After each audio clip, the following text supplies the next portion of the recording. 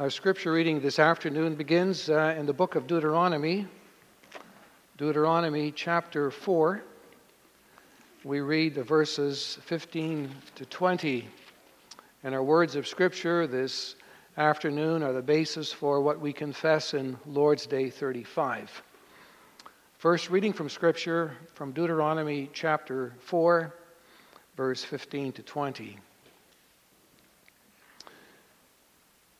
Where Moses instructs God's people as they are about to enter the promised land, "Take careful heed to yourselves, for you saw no form when the Lord spoke to you at Horeb out of the midst of the fire, lest you act corruptly and make for yourselves a carved image in the form of any figure, the likeness of male or female, the likeness of any animal that is on the earth, or the likeness of any winged bird that flies in the air, the likeness of anything that creeps on the ground, or the likeness of any fish that is in the water beneath the earth.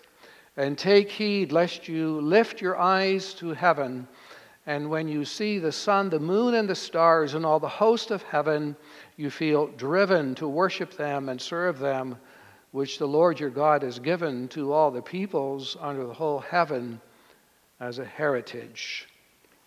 And then to the New Testament, to the Gospel of John. We read from John chapter 4, verse 21 to 26. And here we meet the Lord Jesus meeting up with a woman at Jacob's well, the woman of Samaria, and speaking to her of the fact that he alone can give her living water. You know the story. We read in John 4 at verse 21 to verse 24. Jesus said to her, "Woman, believe me, the hour is coming when you will neither on this mountain nor in Jerusalem worship the Father. You worship what you do not know. We know what we worship, for salvation is of the Jews. But the hour is coming, and now is, when the true worshipers will worship the Father in spirit and in truth. For the Father is seeking such to worship Him. God is spirit, and those who worship Him must worship in spirit and truth." And lastly, from 2 Timothy chapter 4, verses 1 and 2, Paul's charge to his beloved son in the faith, Timothy. 2 Timothy 4, verse 1 and 2.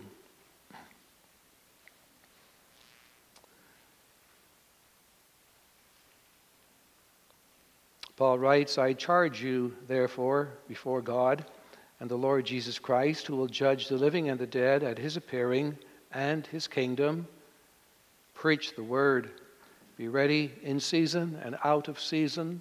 Convince, rebuke, exhort with all long-suffering and teaching."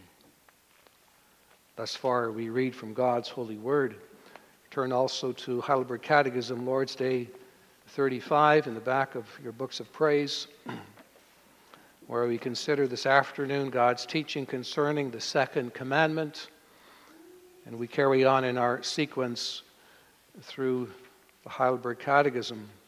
Lord's Day 35, question and answer 96, asks us, what does God require in the second commandment? That we are not to make any image of God in any way, nor are we to worship Him in any other manner than He has commanded in His Word. May we then not make any image at all? Well, God cannot and may not be visibly portrayed in any way. Creatures may be portrayed, but God forbids us to make or have any images of them in order to worship them or to serve God through them. But may images not be tolerated in the churches as books for the laity, that is to say, books for the people? No, we should not be wiser than God. He wants His people to be taught not by means of dumb images, images that can't speak, but by the living preaching of His Word. And so the second commandment we're dealing with, please flip back to page 550 where we have the Ten Commandments introduced for us, and let us read together the second commandment, where we read from the words from Moses. You shall not make for yourself a carved image, or any likeness of anything that is in heaven above, or that is in the earth beneath, or that is in the water under the earth. You shall not bow down to them nor serve them, for I, the Lord your God, am a jealous God, visiting the iniquity of the fathers on the children to the third and fourth generations of those who hate me, but showing steadfast love to thousands of those who love me and keep my commandments. So far we read.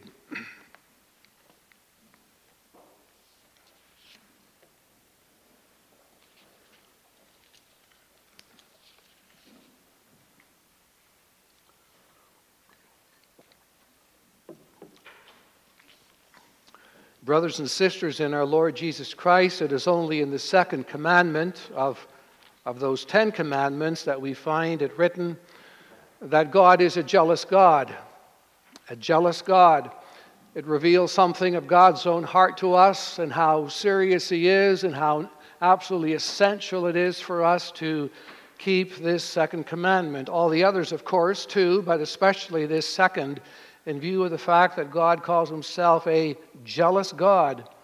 He indeed is a faithful husband to Israel, and He will not, if anyone else, become a rival to Him to rob our love away from Him. He's very jealous of our love. He wants our love entirely, 100%. And all our affection and devotion must go heavenward to the God of heaven and earth. And it's because that we would make an image of God and worship God through some image or through some other format that would very greatly hamper our relationship with God, perhaps even ruin it, and not to mention the fact that we would corrupt our own understanding of God.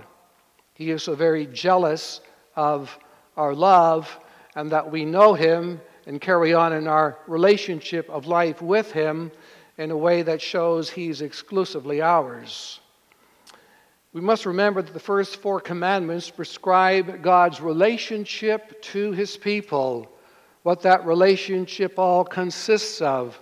We know it is a relationship that begins with the true faith in our God and Father and through our Lord Jesus Christ and by the Holy Spirit. It's a relationship in which we express our love to God, our pleasure to be in God's house, to be in His midst. A relationship of our obedience towards Him because He saved us from our sins. A relationship in which we live with reverence before God because He brought His people out of Egypt. He brought us too out of the bondage of our sin, that we should become His people, His redeemed bride, and He, our Heavenly Father, He, our faithful husband. In the second commandment, the Lord commands His people the right worship of His holy name. And thus our theme this afternoon, He commands us to worship Him in spirit and in truth.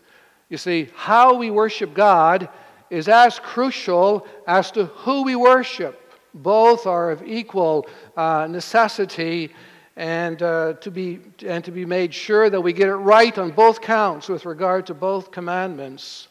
And that explains Jesus' very careful instruction to the woman at the well that He met, that woman from Samaria, when He told that woman that He was the living water, and if she should drink the water that He would have to give, why, she would never thirst again, but would well up in her springs of water unto everlasting life.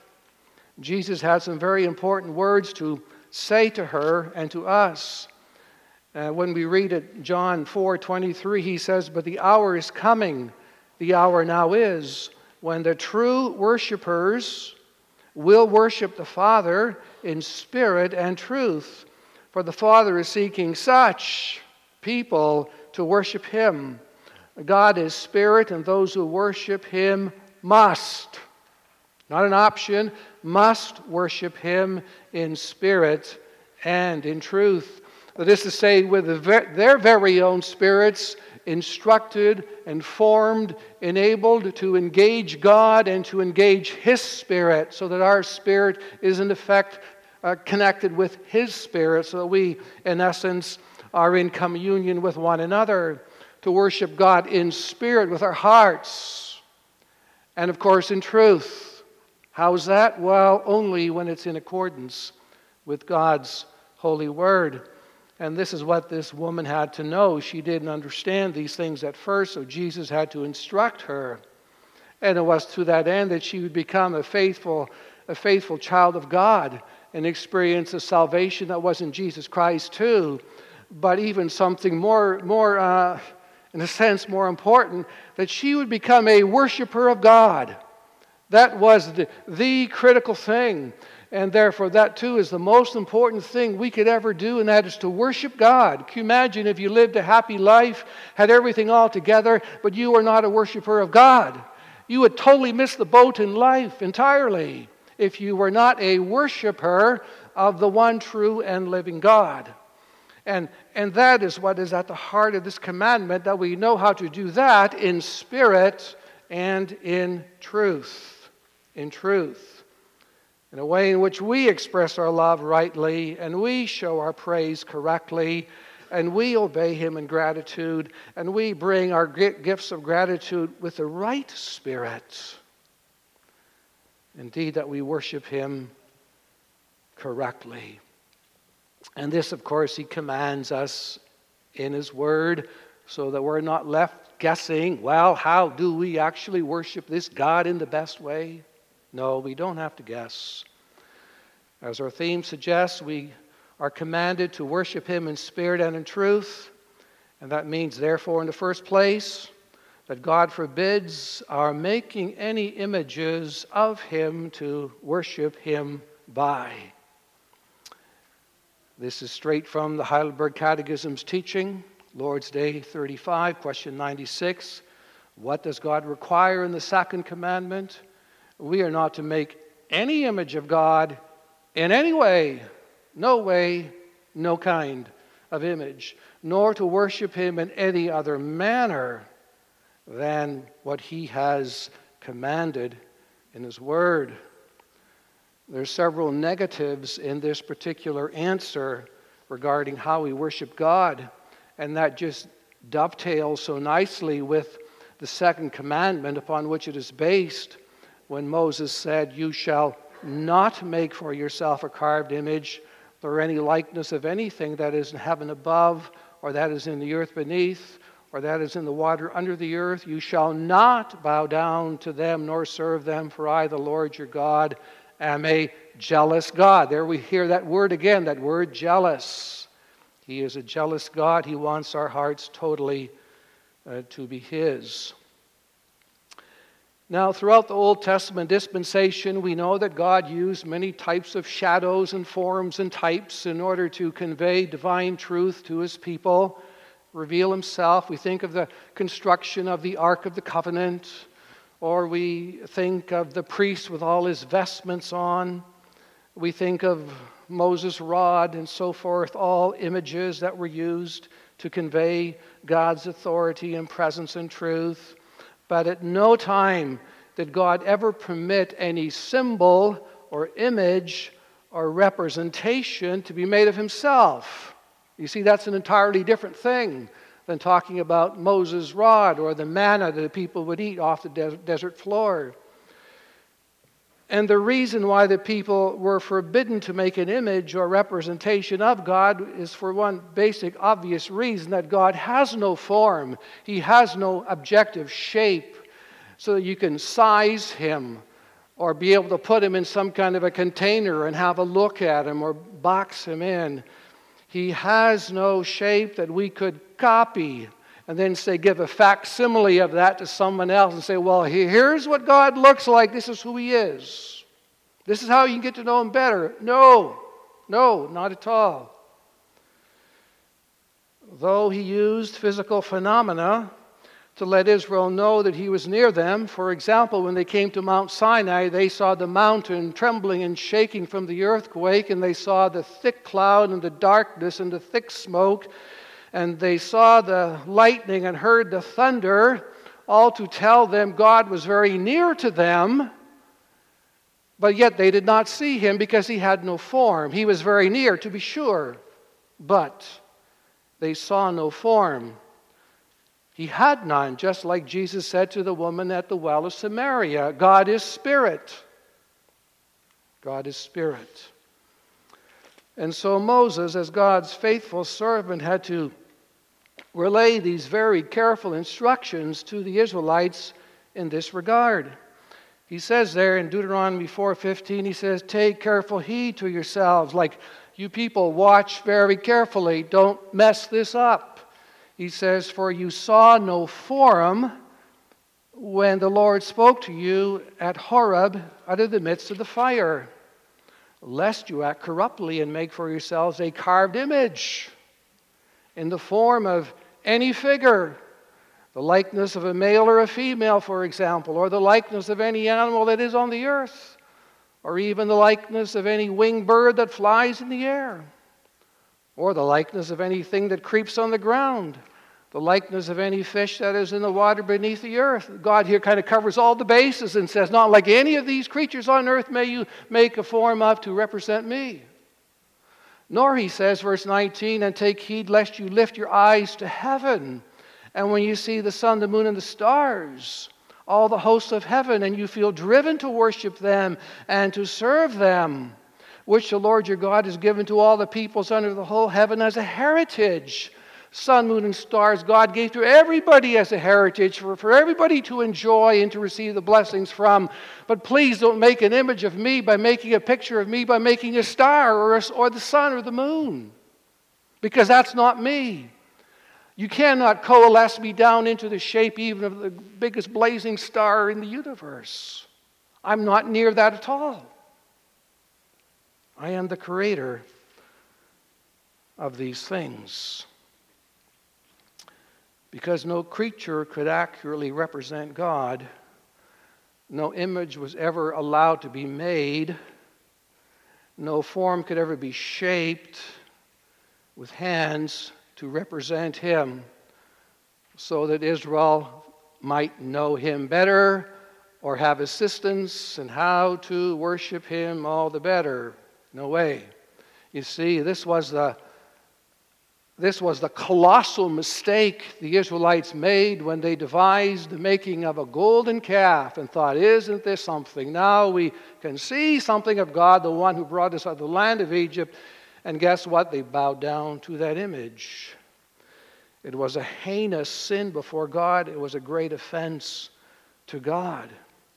For you see, when we consider God in his high and holy majesty, his almighty, infinite, glorious, wondrous power and grace, how could he be reduced to something small, to that of a calf, even a golden calf? How could he be reduced to something like the blazing sun in the sky, or to a great sea monster, whatever kind you want to make? You see, the Egyptians were famous for doing these kinds of things. The Egyptian pagan religion is full of animals and creatures that represent all kinds of gods. But Israel was not allowed to do such a thing. For you see, they would so quickly corrupt the worship of the true God if they sought to worship God like the Egyptians worshipped their gods. And they would so corrupt their relationship with God at the same time, and their faith in God, their understanding of God would come to naught completely. You see, congregation, there's such a small step between the breaking of the second commandment, how quickly it leads people to breaking the first commandment, who they should worship.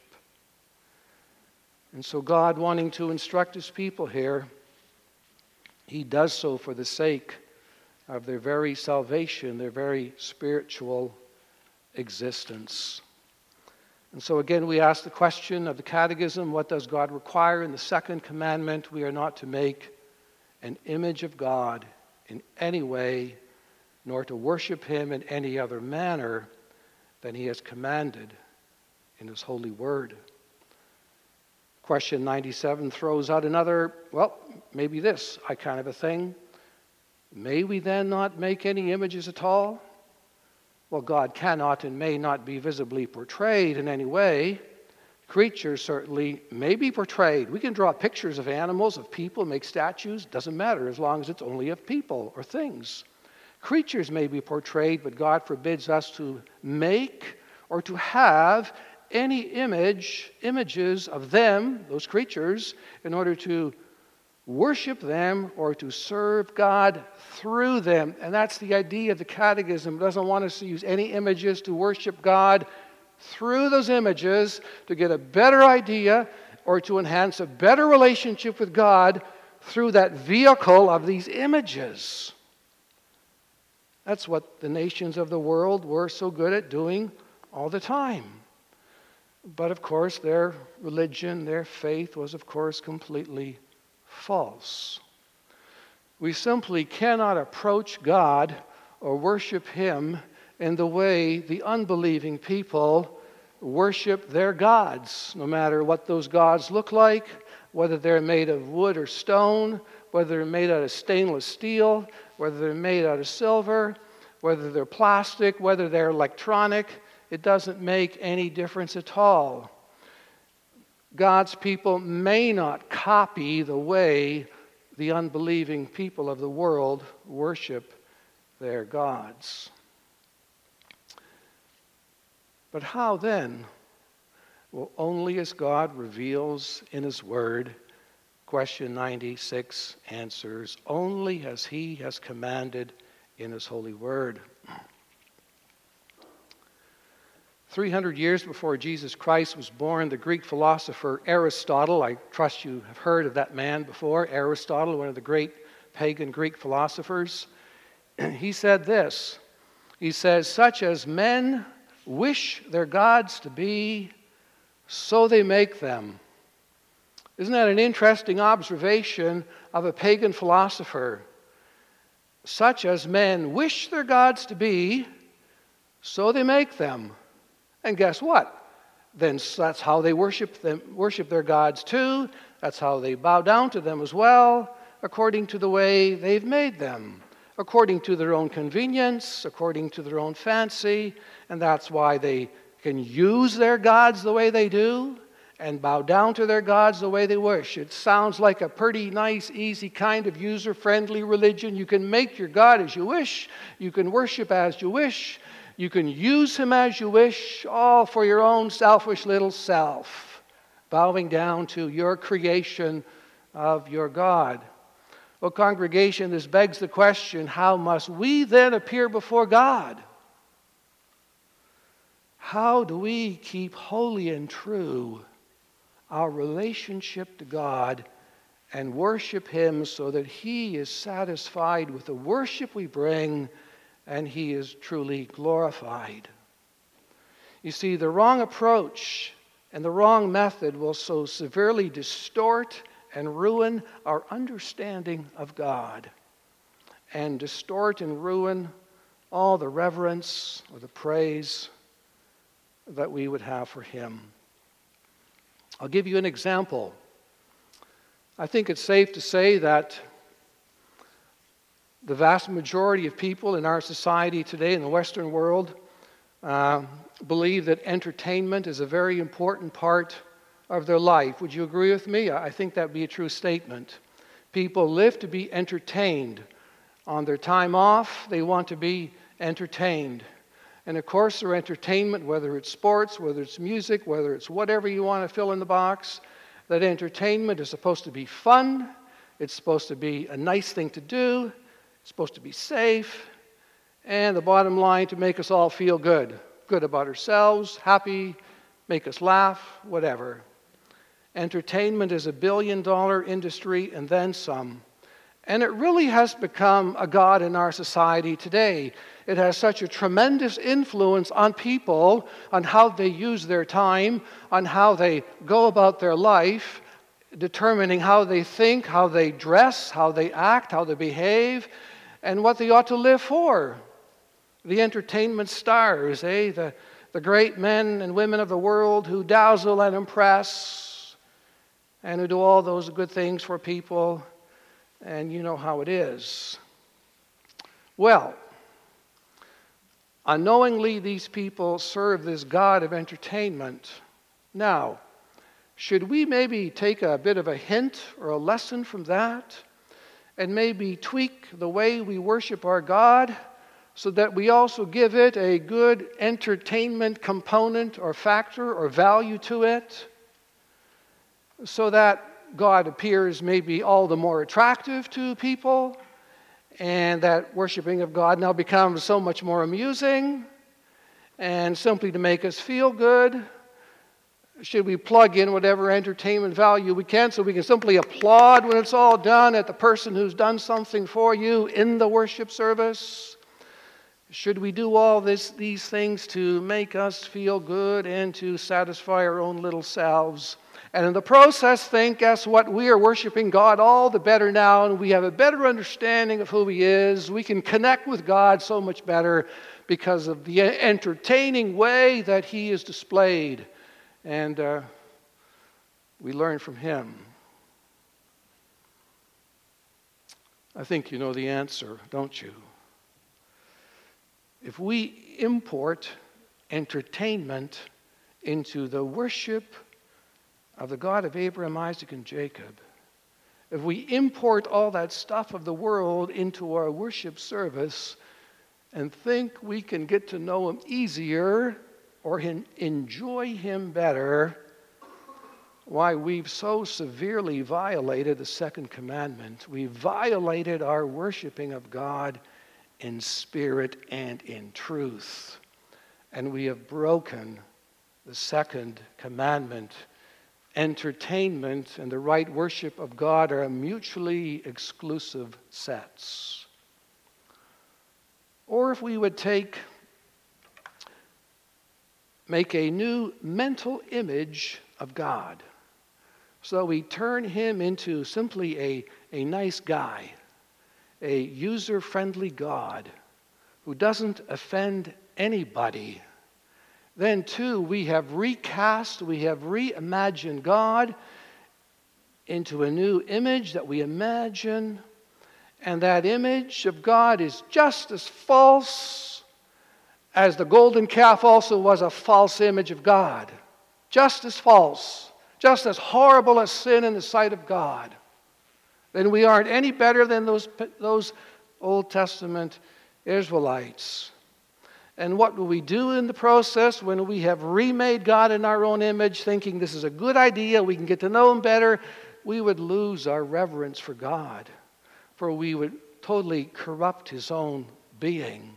We would diminish His glory, we would profane His name, we would erode His truth greatly, we would harm our relationship with Him, and we would simply be acting corruptly, as Moses said to the Israelites when he warned them, when he said, lest you act corruptly and make for yourselves a carved image in the form of any figure, male or female, and we may not remake God in any image that we think is nice and sweet or handy or convenient. Oh no. Remember what Aristotle said, as men wish their gods to be, so they make them. And their worship will correspond to the gods that they have made. What does God require in the second commandment? We are not to make any image of God in any way, nor worship Him in any other manner than He has commanded in His Word. And then question 98 backs that up further with question 98. He says, but may images not be tolerated in the churches? Could we maybe hang some on the walls here, let's say, or dangle something from the ceiling? Can images be tolerated in the churches? Allowed simply as books that might help teach us, the question asks, teach the people? And again, no, for we should not be wiser than God. Isn't that something? How often man tries to be wiser than his own Creator. We should not be wiser than God, for He wants His people to be taught not by means of dumb images, but by the living preaching of His Word. In the second place, congregation, we worship God in spirit and in truth as God commands us, as He commands the living preaching of His Word in our worship services. That's point number 2. Again, let's go to Deuteronomy chapter 4 at verse 15. Moses says, "Take careful heed to yourselves, for you saw no form when the Lord spoke to you at Horeb out of the midst of the fire." Israel here is warned, be very careful what you're going to do. You saw no form. When they saw the fire on top of Mount Sinai, you saw no form in the midst of the fire. But what did they see? What did they hear? They heard a voice. They heard a voice. Whose voice? God's voice directly speaking to them. They could hear His voice as clearly as you can hear mine. In the language they could understand, just as you can understand me. It was that clear, that direct, that simple, that black and white, if you will. They heard a voice. The living God spoke to them. The God of Abraham, Isaac, and Jacob, the God who had come to visit His people in the time of their sinfulness in order to make a covenant with them, to save them from their sins. And that He would be their God forever. How does He enter into covenant with them? He speaks. They heard the voice, unmistakably clear. They didn't have to guess. It wasn't a foreign language. They heard it clear as day. What we read right now in Deuteronomy 4. And as we read throughout all the Scriptures, we hear the voice of the living God. We hear the voice of Jesus speak to the Samaritan woman. That's pretty simple too, isn't it? It is. And we hear His voice in order to receive His grace and learn of His love and come to grips with His sovereign majesty and power and might and mercy and tenderness and gentleness. His displeasure at sin, His perfect justice against humanity, His precious promises unto everlasting life, to learn of, to receive from Him, so that, guess what? We don't even have to make an image of Him. We don't. Because He reveals Himself so perfectly right in His holy word. We don't have to guess. It's right there. He speaks. We must be but humble enough to simply have our ears wide open to listen, and with a humble, believing heart to bow down as we hear the voice of God. Congregation, how in the world could we ever learn about God's glory and His fatherly goodness unless it was told us as we hear the Word of God, or we read it for ourselves as we open up the Bible? How could we ever obtain God's covenant mercy unless we had His truth-filled Word speak directly to us? Through our hearing, in our reading, it's still God's self-revelation. Self-revelation, whether Old or the New Testament. For example, if the Bible never ever included a promise about the coming of the Messiah, how could there ever be a Messiah? If He never spoke of His grace already in the Old Testament, how could there ever be His grace for His Old Testament people? And so we see that the Word of God has got to be proclaimed. It has to. Otherwise, God's grace is basically shut out from humanity. And that's why the Old Testament prophets, they preached and they taught through visions and dreams and so forth, where they spoke the Word of God. So often didn't the prophets say, "Thus says the Lord," and they spoke. And so also Jesus taught in the New Testament. He was first most a preacher of righteousness. That's why He took the time to spend with that woman of Samaria to teach her, to show her. And so the apostles, from the example of their master, went out to be preachers and teachers. They were sent, they were commissioned with this very thing. And that remains the vital task of ministers today. The living Word of God, with all its instruction, has got to be taught, has got to be preached, so that people simply come to the knowledge of salvation, come under conviction of sin, and come to know the salvation that is in Jesus Christ. But there's something more, and I call that the bottom line here, so that they become worshipers of God. Could you be a Christian without being a worshiper of God? You can't. A Christian worships his God in heaven, and he worships him in spirit and in truth. Worshiping God is the most important and the most essential thing a Christian could ever do. If you miss out here, you've totally missed out on the reality and the experience of being a Christian. Again, question 98. But may images not be tolerated in the churches as books of the laity? No. We should not be wiser than God. He wants his people to be taught not by means of dumb, something is dumb if it can't speak, can't teach you a thing. Not be taught by dumb images, but by the living preaching of the Word of God.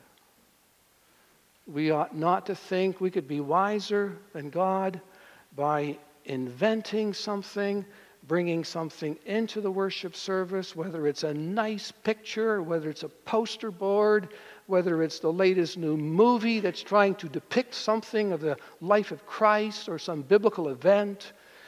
We may not import these things into the worship service in order to know God better or worship him more meaningfully. But rely on one thing, what God designed and he gave to his church, the preaching, the living preaching of the living Word of God. For you see, congregation, a most essential part of the worship of God that you participate in every worship service is simply hearing and listening to the Word of God preached. Then you are participating in a vital component of every worship service. It's got to be there. And you've got to be there with ears wide open and hearts wide open to receive the truth of God himself. Then you're worshiping him in spirit, with your spirit connected, engaged with his, as his dwells in you, and you hear his word come from him through the mouth of his servants. And this lies at the very heart and soul of the second commandment. It's the very thing that Paul instructed Timothy in, a young man who was just starting out to be a faithful minister in the Church of Christ. Paul wrote, I charge you therefore, before God and the Lord Jesus Christ. And guess what? He's going to come to judge the living and the dead at his appearing, at his kingdom. In other words, Timothy, do you realize what's coming? The God of the living, Jesus Christ, is coming to judge the living and the dead. In other words, you better get preaching once you are charged to go, because Christ is coming, and you're doing this before God himself. He says, I charge you. He says in verse 2, preach the word. Be ready in season and out of season. In other words, at all times. Convince, rebuke, exhort. How? With long suffering, with patience, and with straightforward teaching. Timothy was solemnly charged. He was commissioned with the word of God entrusted to him by God to preach it. Timothy was under orders by his commander-in-chief, the Lord Jesus Christ. And as Jesus himself was foremost a preacher and a teacher, so Timothy had to be exactly the same kind of person with the same kind of spiritual vocation, to preach the Word of God for the life of God's people and for all who would hear him. Timothy could not try to be wiser than God himself and invent some other technique. No, he couldn't. But what he was given, that he was called upon to utilize. Not being wiser than God, not wanting to be taught by dumb images, but by the living preaching of the Word of God.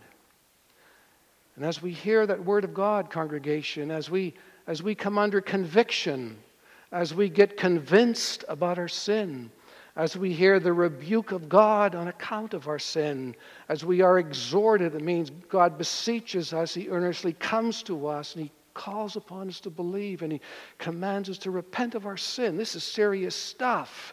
And He commands us to commit our life to Jesus Christ entirely. That's what His exhortation and teaching and convincing comes down to, so that we would know our sin. We would all the more know our glorious Savior, Jesus Christ. We would then also come under a conviction of committing our lives to Christ entirely in terms of a life of service. Christ is to be followed. We are to take up His cross and follow Him. That takes a lot of hard effort and determination and purposefulness of living as we sacrifice ourselves to God as living sacrifices unto Him and so forth. This is what Timothy had to preach. Why? So that we not only become worshipers of God, but we always remain. And that's very important too. How many people don't start right and they finish lousy? They start out with what seems like is having faith, and then they burn out, and then they go astray, and they forget the God who first covenanted with them. To not only become a worshiper, but to remain faithful worshiper of God, worshiping Him in spirit and in truth, according to His holy word. How often? Well, week after week after week after week, all the days of your life. How often? Every Sabbath day. Why so? God has commanded it. Every week, you commit your life again to God in faithful worship. I call this the obedience of the faith and the love of our faith that we owe to God. Sure, it comes as a command, but may it come from our hearts as a response of overflowing love and gratitude to Him.